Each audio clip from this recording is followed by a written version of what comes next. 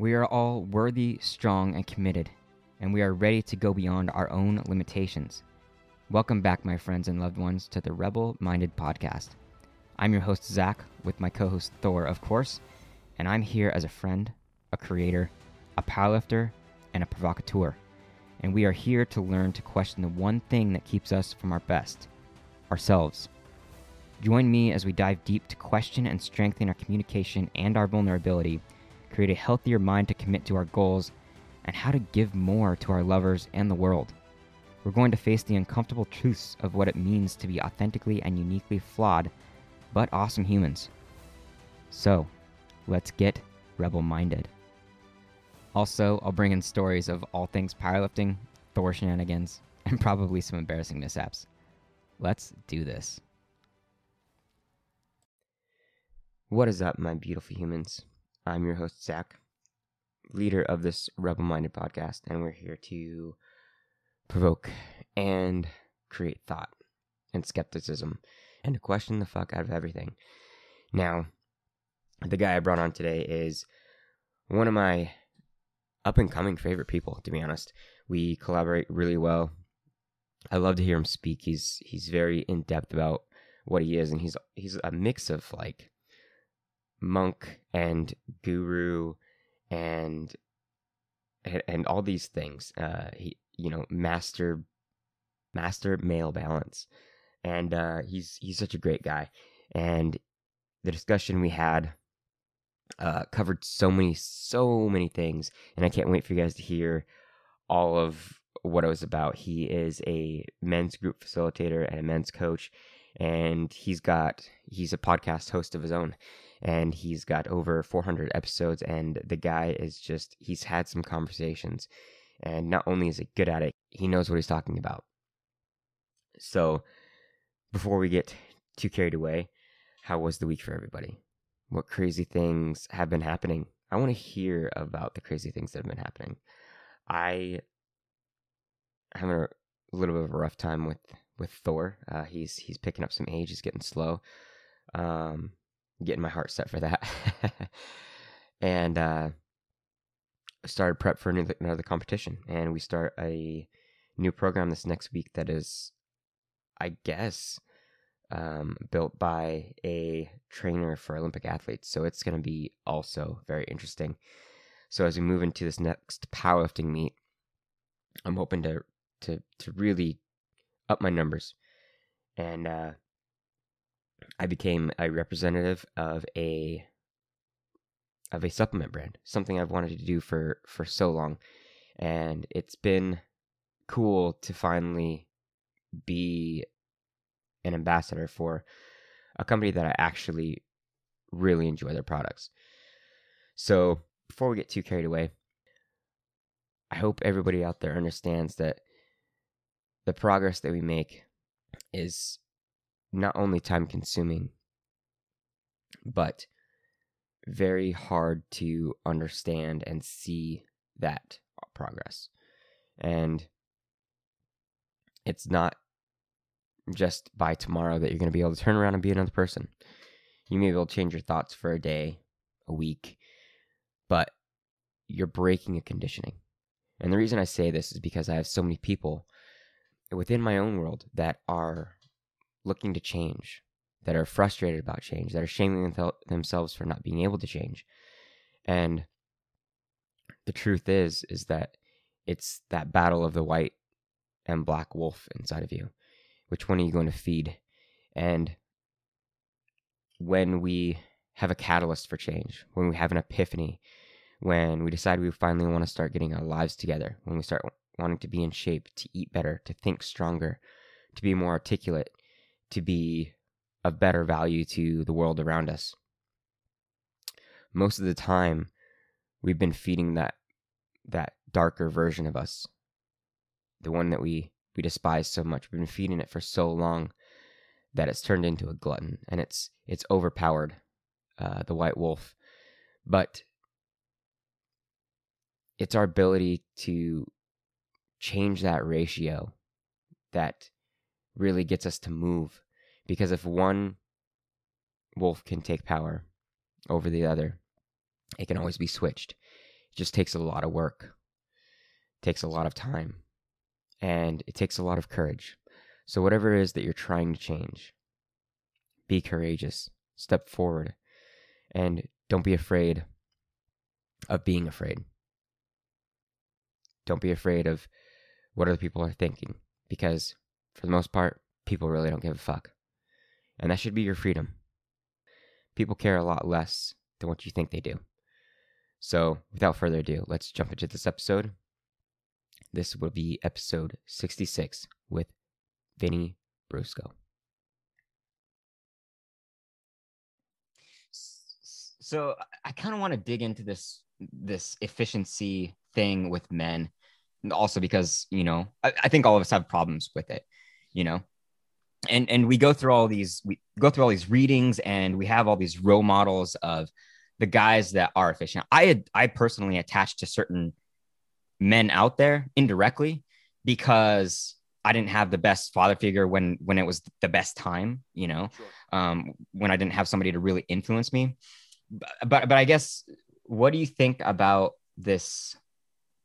Because it's been on my mind for a while, like what it is that we need to really get our focus in and compartmentalize those things in a healthy way, and understand what it is that makes our progress. You know what I mean? It seems like a lot of guys right now are struggling with that action and that confidence and that don't give a fuck attitude that isn't meant to hurt anybody else, but means that I care about my self-care and my goals first before I worry about expectations of others. You know what I mean? Yeah. That makes sense. Yeah, it totally does. And it's multifaceted, right? It's like, just to go into so deep. Go back a little bit. It's so deep.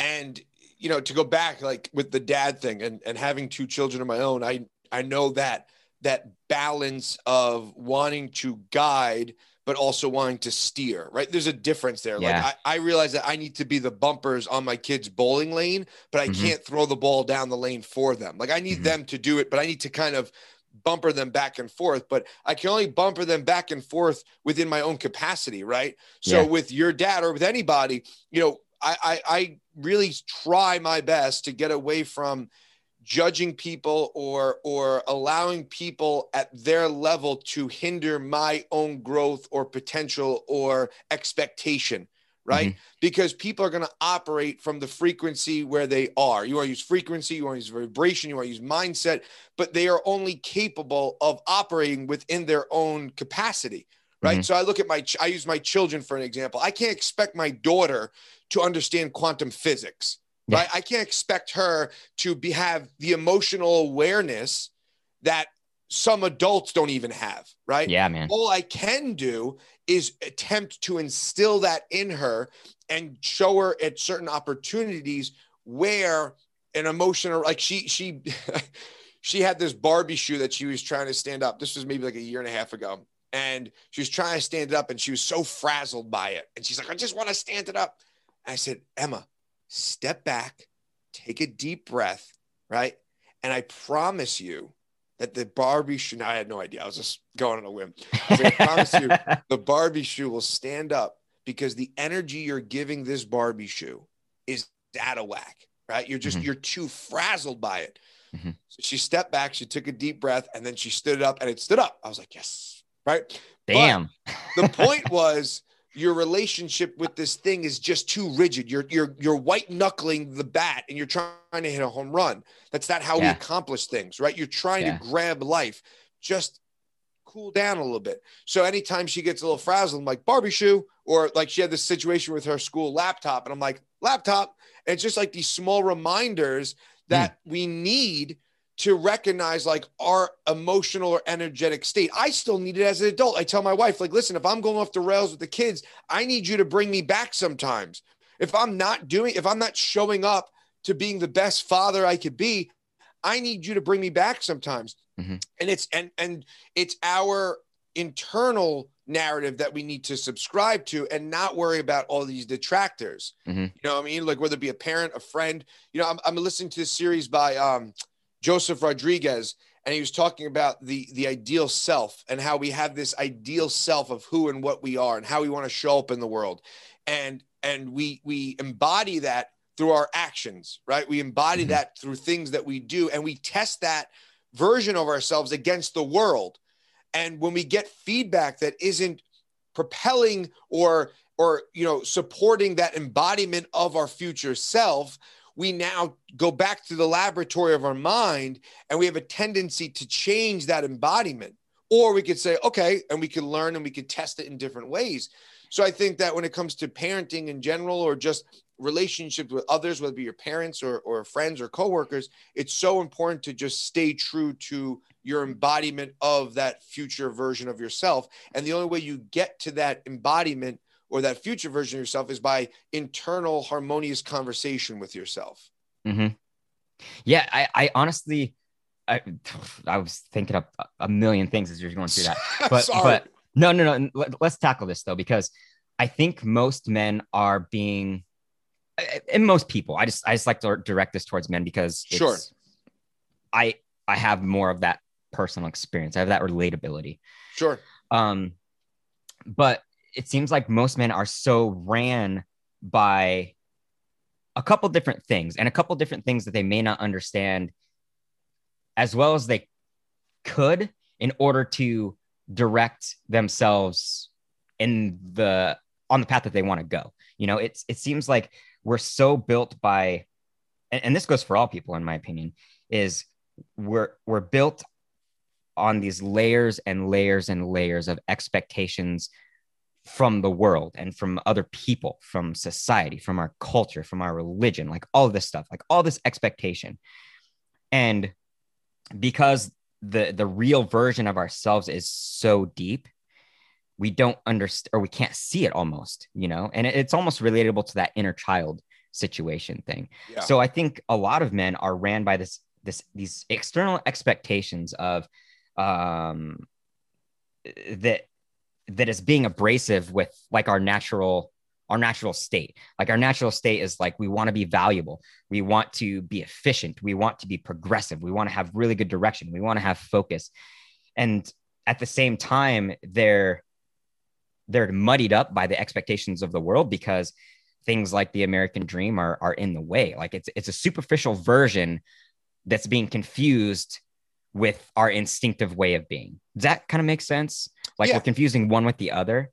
And so it seems like we're so led by the world's expectations, and we're also so traumatically affected by things that we may have not gotten when we were kids, certain childhood traumas, certain suppressions, certain also expectations, back then. And I think that's where so many men are having such a hard time in being strong, passionate, and compassionate and empathetic and directive human beings. I see so many guys that are ran by the world instead of running their direction that is purposeful to them. There's so much authenticity missing, it seems like. Yeah, and I think we're using men as the example here, but I think that's people in general. I think overall we all deal with the loss of our essence at some point. I see it with my daughter. Not to, I use a lot of my children really are this. Like I get goosebumps just talking about, but they're this really weird revisitation of childhood for me. Yeah. I really like, and I've shifted my coaching more towards dads, because it's the one thing I will say I'm fucking great at. Like, I'm a great fucking dad. Like, I don't think I'm great at anything else. Being a dad, I will own that shit. Cause I love it. I love being a dad. And I look at the world all over again through, child's eyes in a different lens.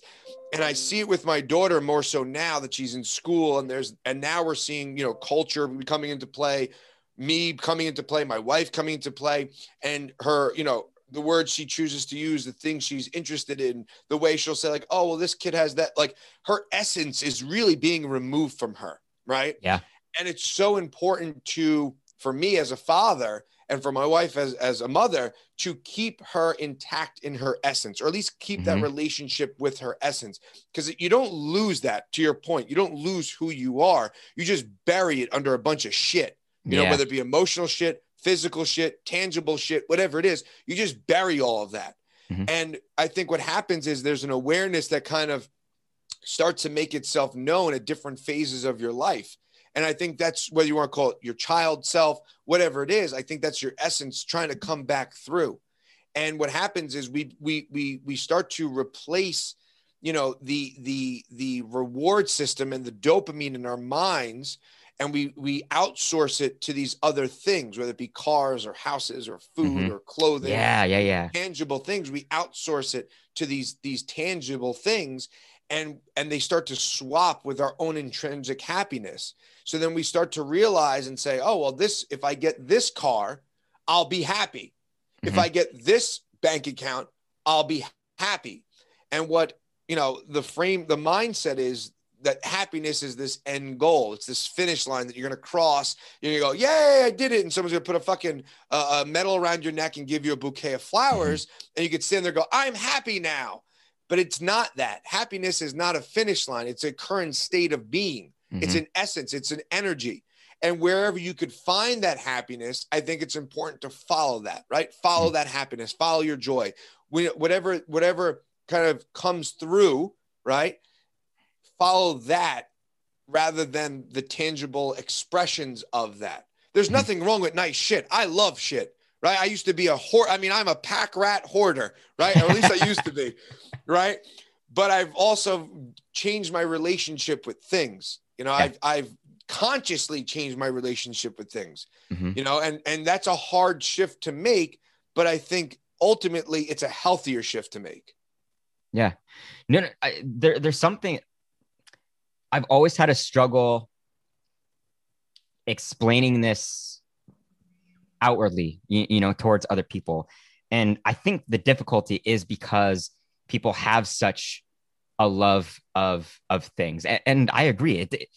It's not saying that you can't have them, but it's like this idea that is showing your success. And maybe, you know, maybe you do start to earn all this money and do all these things and like be able to take all these vacations, and you have whatever image you want, right?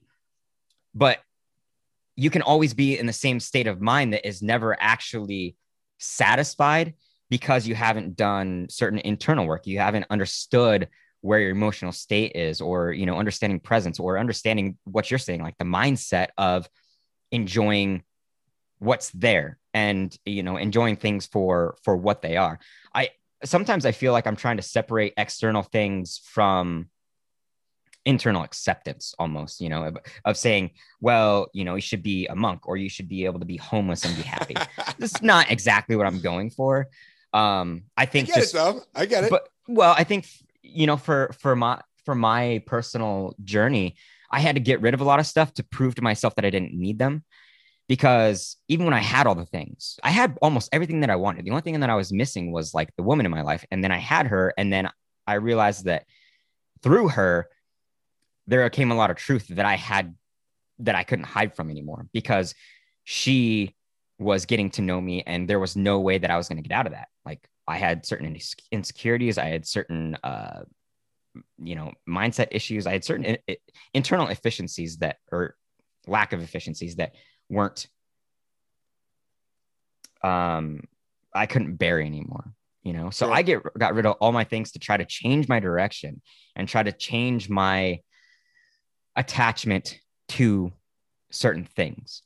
And what I realized was there's a lot of internal work that I still had to do, because even then, you know, being out of less debt, even having less financial stress, it didn't make things any better. Like, it can be the same on both sides. You can have nothing and be miserable, and you can have everything and be miserable, or vice versa. You can have everything and be stoked, and you can have nothing and be stoked about life, you know, whatever. It's that internal mindset of understanding like what you're after is important, and you have the focus, and then you have the drive, and like you love the people that you're around and the work that you do. And I think I have a hard time dialing down how to express that, not just for other people, but also for myself. You know? Yeah, I mean, How do you tackle that? I think a big part of it is the internal conversation that you're having with yourself. Mm-hmm. What are the things that you're saying yourself and reminding yourself and reiterating to yourself on a micro level, right? Like, yes, you could have an overall mindset that's healthy, but if the smaller blades of grass in your yard are corrupt, it's going to start to bleed into the other parts. I don't know why I use blades of grass. I don't know why. I think because I don't like it, actually. well, the other day, I'm going to tell you why. The other day, I worked out and then I was laying on the grass and I was looking at one. I wasn't stoned at all, but I was looking at one blade of grass and I really stopped. And I was like, this is one blade of grass. Mm-hmm. One. This is one blade of grass, right? On my small little front patch of grass, right? And think how many blades of grass there are in the world, right? Yeah. And then I had like the connection of like, well, you're just one blade of grass, right? Yeah. And this huge fucking, think how much grass is in the world, right? Yeah. It's fucking crazy. Yeah. And I was like, this is one. And then I looked around, I was like, there's so much fucking grass here. And there's a small little patch of lawn in my front yard. Yeah. This is nothing. Yeah. And I was like, holy shit. So, I think the internal dialogue that we have with ourselves on the micro level, what you're saying day in and day out, moment after moment, Mm-hmm. really is the game changer, right? It's really where you start to shift your approach to the 3D reality that you interface with. Mm-hmm. And I could think back of when early in quarantine, when I was doing yoga, and I use this example a lot, but I was doing the early morning yoga in my living room at 4 a.m. Everyone's asleep. I'm watching this video and this girl is like a perfect L. Like she's just like, okay, now raise your legs. And she's just like L. And I'm like, my knees are bent. My hamstrings are shaking. And the internal voice comes on. It's like, what are you doing? You're embarrassing yourself. Mm-hmm. And I literally stopped. And in that moment, I was like, first off, who am I embarrassing myself in front of? Mm-hmm. Right? There's nobody up. Right? And who's the you that's that's calling me out on this embarrassment, right? You're embarrassing yourself. That means I'm not that voice, right? That voice is something else that's dictating a self-image in this moment. Mm-hmm. Now I had a choice there where I could have turned it off, went back to sleep and said, oh man, that was uncomfortable. Or I stopped myself and addressed it. I was like, what the fuck? Like, in front of who? Who's being embarrassed, mm-hmm. right? And now when I'm working out, that voice has been shifted and is now like my motivator. When I'm like, oh God, I don't want to do, I'm like, no, motherfucker, let's go. Mm-hmm. Let's go. Let's mm-hmm. go. Sure, I've changed the relation. The voice is the same, right? Maybe it's sociopathic. I have no idea. Maybe I'm bipolar. I have no idea. Mm-hmm. But the point is, the voice is the same. I've just changed my relationship with it, right? Mm-hmm. I've changed the narrative of it where it's there to keep me small, where now it's there to help me grow.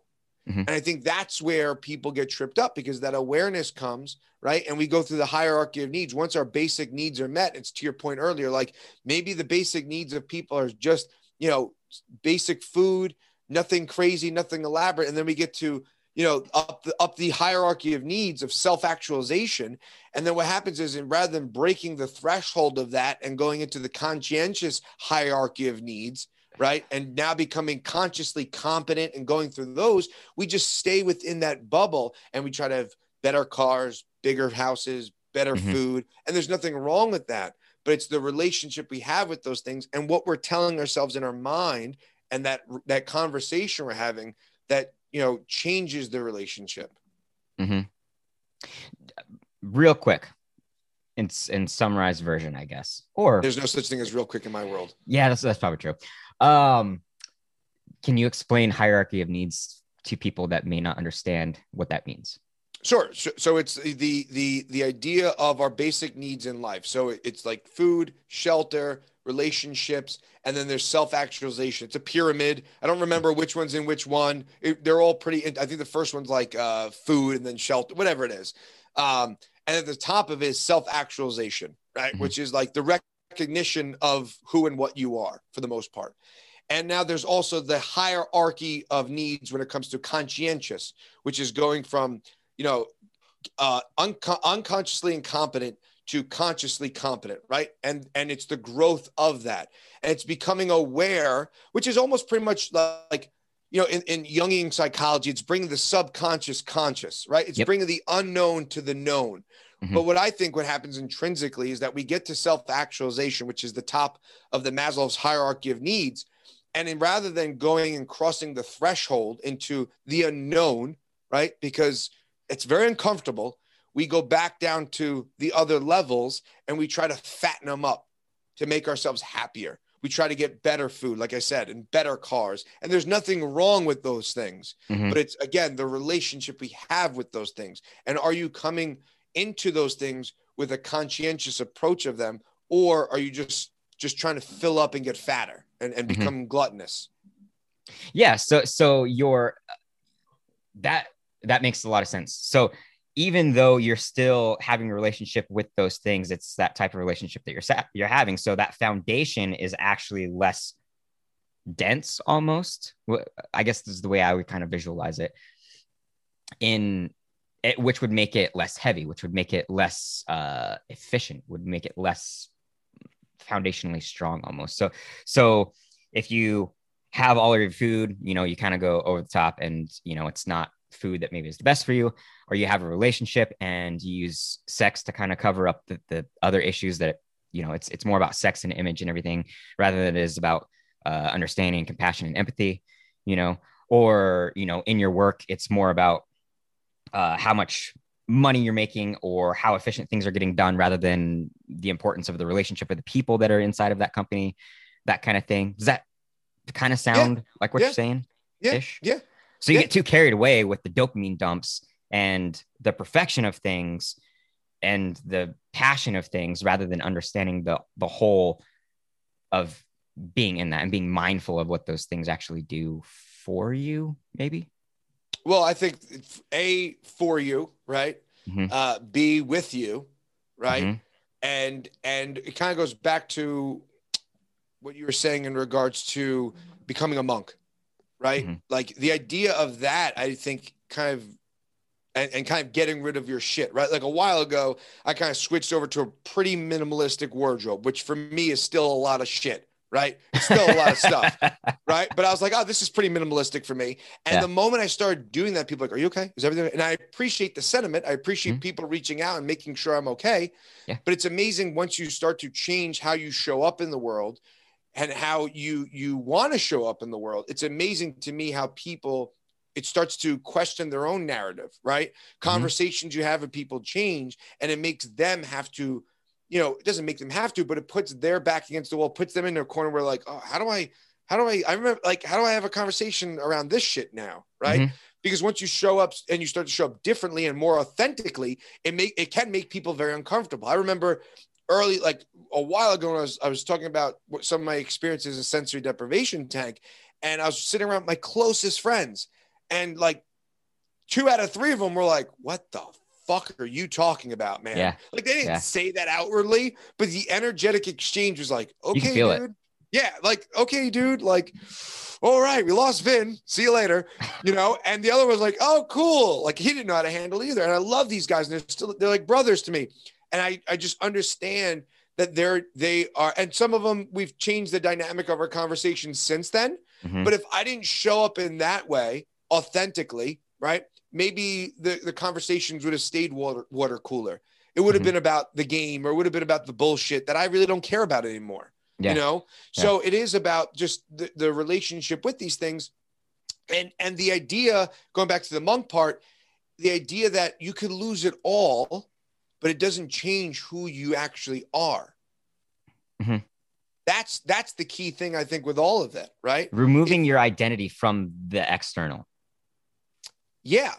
Moving the identity from the external, but also realizing the external is a potential expression of the internal, right? It becomes an energetic chi of who and what you want to be, the embodiment of your ideal self.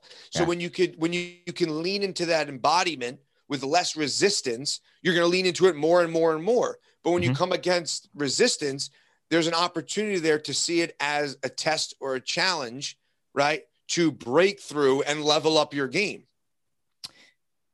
So the thing that I am wanting for men to do, I was talking about that thing of men's kind of living. Once you kind of start to feel people and you understand energies, you see it all over the place. Yeah. You see it, and it's not exactly a negative judgment of people. It's a realization of a psychological mind fuck by society. Sure. Almost, and you see so many people doing the same thing, like being this. They may be in different jobs, but their energy is all the same. Right. And I'm not saying I'm void of that. Like I was saying before, I think we have layers and layers of expectations of what the world, and the work is removing those layers. The work is removing what you think you're supposed to be for other people, because deep down, regardless of your friends and family and all your loved ones and like your business relationships, your personal relationships, whatever, nobody gives a fuck enough to change it for you. To make the change to your authenticity for you. You have to be able to do the work to create your own light, and they're going to support you in that. But I don't think anybody can give a fuck enough to change it for you. Reach out a hand and like give you the opportunity to have some sort of line, you know what I mean? But the line doesn't move without the work that you do. Maybe. Does that make sense? Yeah, I think most people really don't give a fuck at the end of the day, right? Yeah. So why are we so worried about it? Because of our own fears. Mm-hmm. Fear, judgment, fear, self-acceptance, right? We're tribal people, so we don't want to be ostracized from the tribe, That's why when you find people who have a similar mindset, you're like, oh, okay, like here are my people. I could rap with you. Yeah. But at the end of the day, most people don't really give a shit. People are really operating in their own world, and good for them. Like that is how you grow. It's to your point, right? Like that's how you do grow and develop and change and become whatever you want to call it, enlightened, whatever the word you want to be is by going inward, right? And showing up for yourself and doing these things for yourself. And that's how you could ultimately serve people around you, whether it be family, friends, coworkers, employees, employers, whatever it is. You can't, it's the old, you can't pour from an empty cup. And that's where a lot of people get tripped up, whether it be men, women, whatever it is that we think that we need to give all the time, right? Give, which is true. We should be giving, but we cannot give unless, there are certain things in my life that I know I need to do, right? Yep. Whether it be working out, jujitsu, podcasting, family time, whatever it is. Like there are certain things that I need to do for myself in order to function and operate in the best way that I can, right? And the more of those things I could check off on a daily basis, the better I feel at the end of the day, right? And it becomes a checklist of life. Like, all right, well, this is what I want. This is what my best day is. And if I could sprinkle in a version of that, some way, shape, or form, awesome. Yeah. If I can get 2 or 3 things out of the list of 10, great. If I can get 10 out of 10, amazing. Yeah. But I need to ultimately sit with myself and feel what is the best, what feels the best. And then I need to extrapolate that and try to implement that on a day-to-day basis, moment to moment even. Do you think, because my assumption, which it's not fair to assume, especially because everybody's so different, but just go in theory with this, is that there's a lot of frustration. There's a lot of dissatisfaction in a lot of men's minds. And ultimately, I think men, number one, don't know how. It is very difficult, especially if we've been told to only feel certain things. If we only ever feel anger, if we only ever feel happiness, and we've been told to just use our skills to survive in life, right? We get uncomfortable with feeling anything, even if it's just meant for ourselves, right? So I see a lot of frustration, dissatisfaction, misery, and depression of men. Maybe not major depression, maybe not clinical depression, but guys that are kind of sitting every day, right? Suicide is higher in men than any, Oh, totally. Higher, yeah. Right. So, I mean, there is a clinical depression there that's not being addressed. So do you think which I already know how I feel about this. Do Sure. you think that there is such an important action in being mindful of what you're doing, like seriously being present with just yourself and asking yourself what it is the fuck that you want, and repeating that question? That's how I feel. Is like repeating the question over and over until you actually have some sort of epiphany, or you have some more understanding of who you are. Because I think it's so easy to question, like, why am I miserable? Oh, because I don't work hard enough.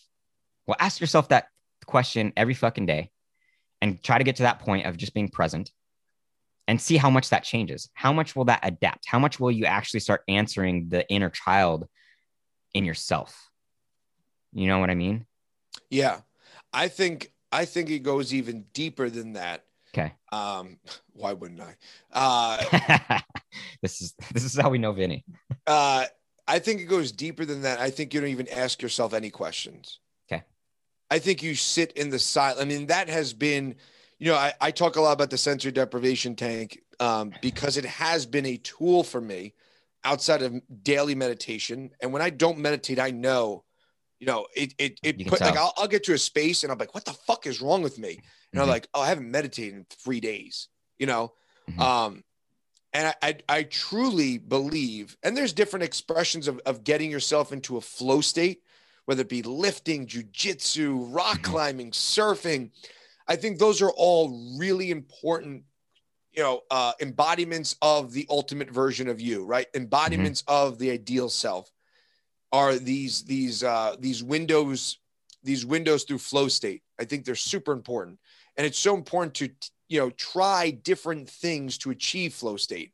Mm-hmm. I've experienced it surfing, and I don't surf. I've surfed once, but I experienced a flow state, a mindful Mm-hmm. aspect of life, a window into peace or harmony within myself through surfing. I've experienced it through jujitsu and yoga and eating and playing with my children and being with my wife and sitting around the fire. Like there's all these different expressions of that. But I don't think uh, ultimately, I think it boils down to not even asking yourself the question, but sitting in the silence. Because what happens is when you're sitting in the silence, and this is like sensory deprivation tank stuff, but and it kind of translates over to meditating as well. Mm-hmm. When you're sitting in the silence, right, for the first 30, 40 minutes of it, right, you're just like your Yeah. brain is all over the place. Yeah. And that's what people are like, well, I can't meditate. I'm like, well, my mind races. That's the point, right? It's not to quiet the mind, right? It's to get control of the mind, right? Mm-hmm. It's to see the mind and see the thoughts that you're having, not as the self, but as the observer of those thoughts, Mm-hmm. right? And it takes time, especially in like if you put yourself in a vacuum of a sensory deprivation tank, it takes at least 20, 30, 40 minutes for all that dust to settle, Yeah. right? Yeah. And Yeah. then to allow the self to come through and speak, right? And however you want to frame that or feel that, whatever it is, it doesn't make a Mm-hmm. difference. But it takes time for that dust of the mind to settle and for everything else to come up. And then in that coming up, that's where the real radical, honest conversations where you could say to yourself, what do I want? But I think intrinsically, we all do already know what we want. It's like we were talking about earlier, the societal norms and expectations that Mm-hmm. prevent us from stepping into that space wholeheartedly Mm-hmm. and lean into that embodiment of who you want to be wholeheartedly. So I think sitting in the silence for me, it's not even a question of it's a matter of what comes up and how do you handle and interface with what comes up. Mm-hmm. Yeah. It seems like, and tell me if I'm wrong here. I know everybody kind of works at a different pace, speed, mindset. But for me, the initial thing was the more I slowed down to pay attention, the more understood I knew of what I needed to do to when I did take action. You know, I think that we get so carried away with the action itself that, I mean, you can take action any direction that you want. So if Sure. you're taking action on the expectations of society, you're only pulling yourself farther away from what you need, right? So I guess I've seen a lot of successful people become successful because they actually slow down rather than speed it up enough to understand yourself more, to understand your genuine internal link, like your soul and your heart's passion, like what it is that you need. Does that connect with you at all? Yeah, I think there are always moments to be present, always moments Yeah. to be mindful. There's a great Yeah. book, Now is the Way, by Corey Allen, and he talks about how there's always opportunity, right? Whether it be brushing your teeth or taking a shower or having a cup of coffee in the morning, there are always moments to be present. And Even a in lot of the automatic time, things. automatic things, and they're Yeah. probably best in automatic things because you're autonomous, right? Like you could just go into autopilot. That's why, like, when you're driving, sometimes you're driving to a place you know where to go, you kind of just like your body just knows what it's doing. And it's in those moments where you can just be still, right? Having the cup of coffee, brushing your teeth, taking a shower.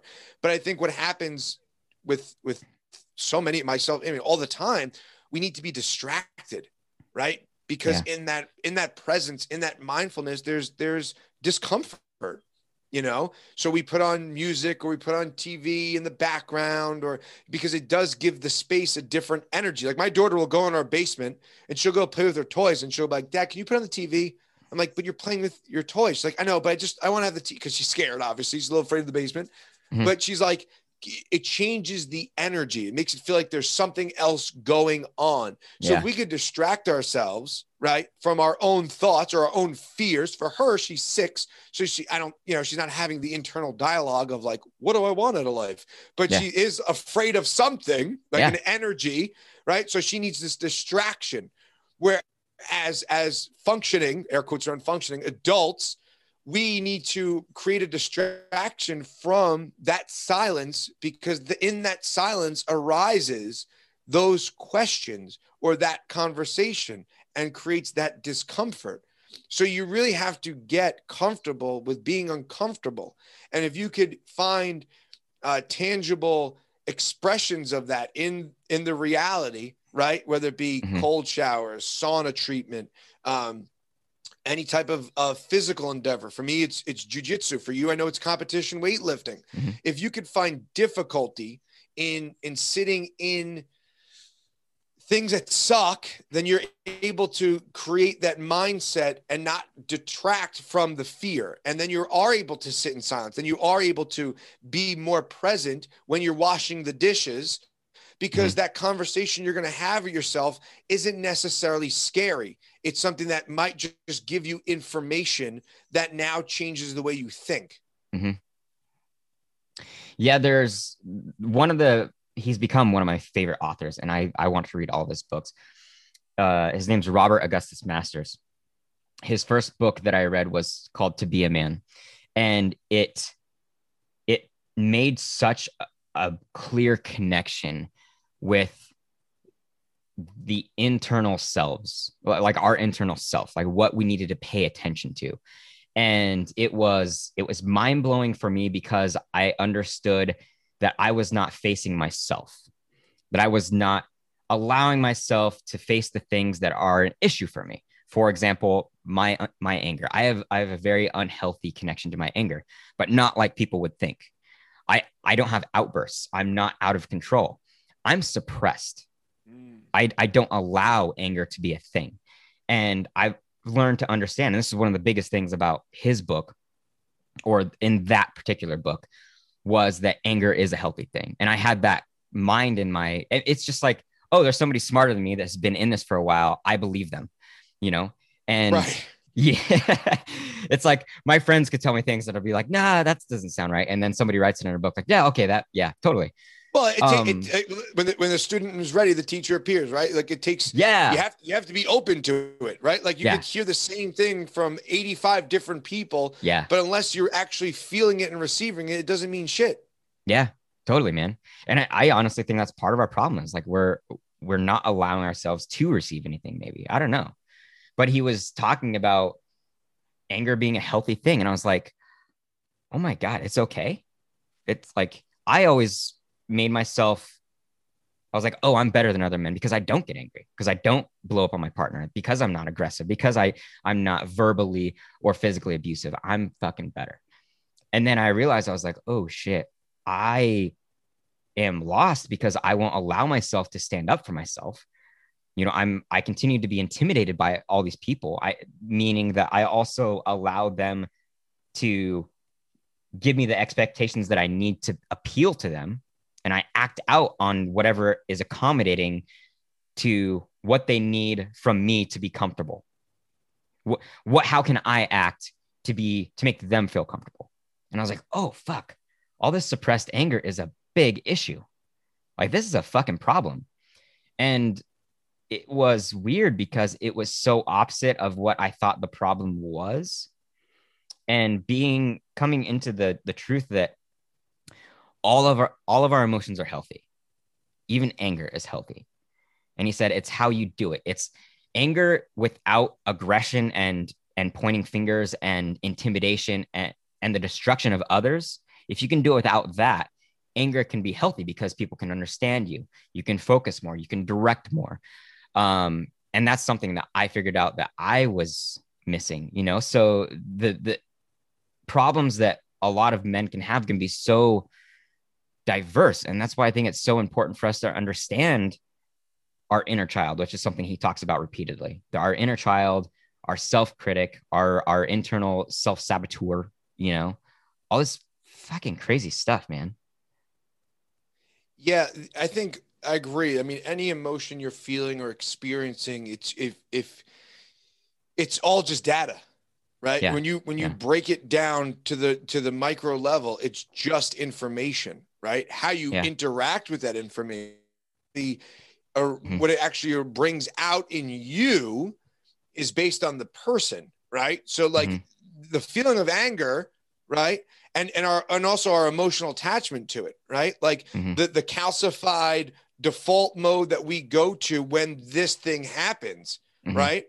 And whether we suppress anger or we lash out, or I'm sure it varies for people, obviously, right? It's a broad range. Same thing with anxiety, same thing with depression, same thing. We all experience all of these emotions. It's part of the human experience. Mm-hmm. But now, how do we interact with that? Because all that is stimulus, response, or reaction, right? And Mm-hmm. there's a lot that happens in between those things. But when you could have something happen and now you could shift your mindset and almost freeze it and slow it down till you respond or react, right? Because the reaction is the instantaneous thing. The Mm-hmm. response is the mindful approach to that. Mm-hmm. It's just data. It's just a thing. Like it's our Mm-hmm. relationship with that puts us in a spiral or puts us in a rage or whatever it is. It's the Mm-hmm. relationship we have with that. And now the management and the overview of our emotions, right? I refer to it as like matrixing your emotions, right? You have something happen to you and you have the ability to actually slow down and see it pass you and go, okay, what is this? Oh, Yeah. I'm feeling angry. Now you could stop it. I'm feeling angry, or you can dive deeper, right? And reverse engineer to like, well, why am I feeling angry? Well, Mm-hmm. I'm feeling angry because this person did this fucking thing. Well, Mm-hmm. why did that person do that fucking thing? Well, it's multifaceted. One, they're their own person. B, you did this. C, that. So I like to reverse engineer what I'm feeling in a moment, right? And say, okay, well, let's go back from this person's perspective. And that's so huge, right? For me, is recognizing that we're just another fucking person going through their own shit and they're Mm-hmm. bringing to the table their own shit. So yeah, it is about, that awareness of it. And it's just data. It's just information, and how you actually interface and interact with that information is on you, the individual, not the person or the scenario. Mm-hmm. So what would what's tough is that it's similar, but I think our experiences make it different, or at least the the point in which we